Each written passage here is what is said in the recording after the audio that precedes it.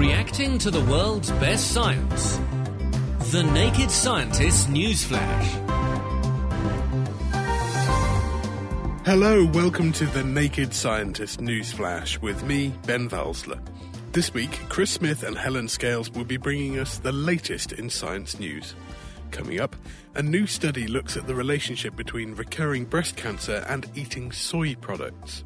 And what they found was really striking. The people who had the highest amounts of soy in their diet had a 30% lower risk of death and about a 32% lower risk of the disease coming back compared with the people who ate the least amount of soy in their diet.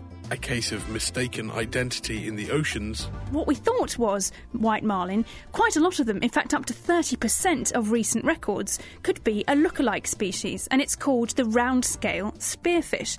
And how a book may be as distinctive as a fingerprint. So it turns out that as a book gets longer, even the very best writers eventually start to run out of new words to use. But the rate at which new words drop off depends on the skill of the author. And it's always the same for each author, giving them a unique word frequency fingerprint. That's all on the way. A quandary which has had people worried for some time if they've had breast cancer is whether or not they should eat soy.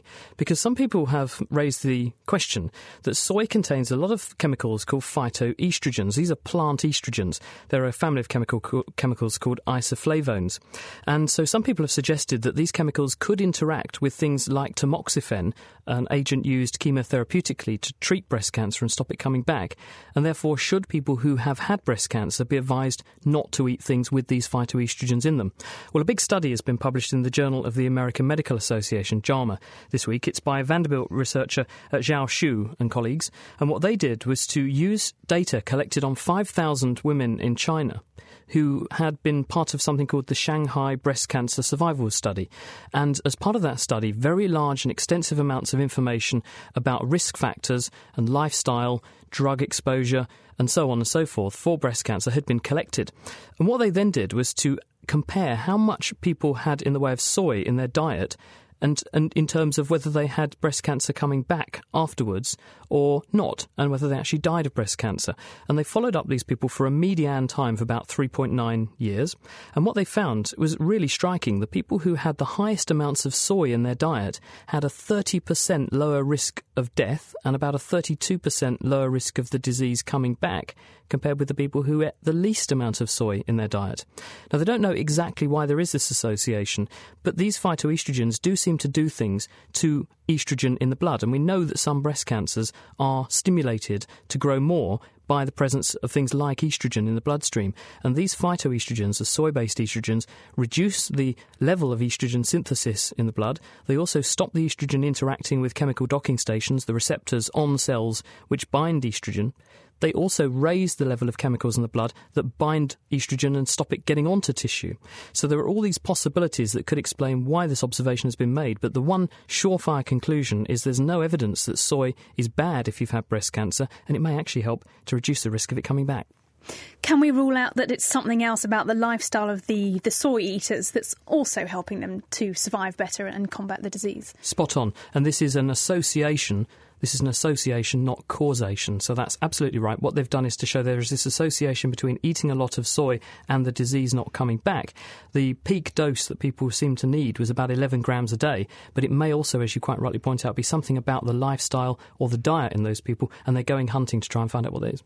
Well, as we all know, breast cancer is a big problem, so the more we understand about ways of combating it, the better. Also this week, we have news of an endangered fish. And the problem is, what we thought was one species is in fact two, so they could both be doing much worse than we thought. And this case of a fishy mistaken identity involves the white marlin. Now, these are magnificent ocean-going fish. They can weigh in at over 80 kilos, which is bigger than me, and they grow to over 3 metres long, which is also bigger than me.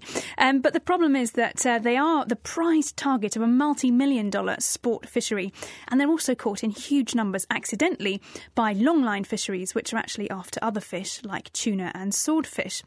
Now, a team of researchers co-led by Lawrence Bierkircher from the NOAA Fisheries Service and Mahmoud Shivji from the Guy Harvey Research Institute, both of them in America, they've published the study in the journal Endangered Species Research, which shows that what we thought was white marlin, quite quite a lot of them, in fact up to 30% of recent records, could be a lookalike species, and it's called the round-scale spearfish. Now, this does look extremely like the white marlin. I don't think I would know the difference by looking at them. But actually, just a couple of years ago, we discovered this new species through genetics.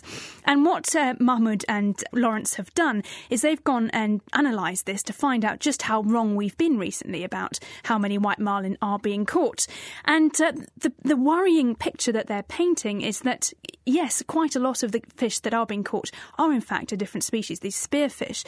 But we don't really know how much that has changed as we go back into the past. And this really has a great influence on the assessments of how both those species have been doing. And that will feed into how we've been protecting them and the conservation measures that we're going to need to look at them both. So really what this is it's sending the scientists back to the drawing board. We're going to have to really reassess both these species and find out information once again, sort of from scratch, about how they're both doing.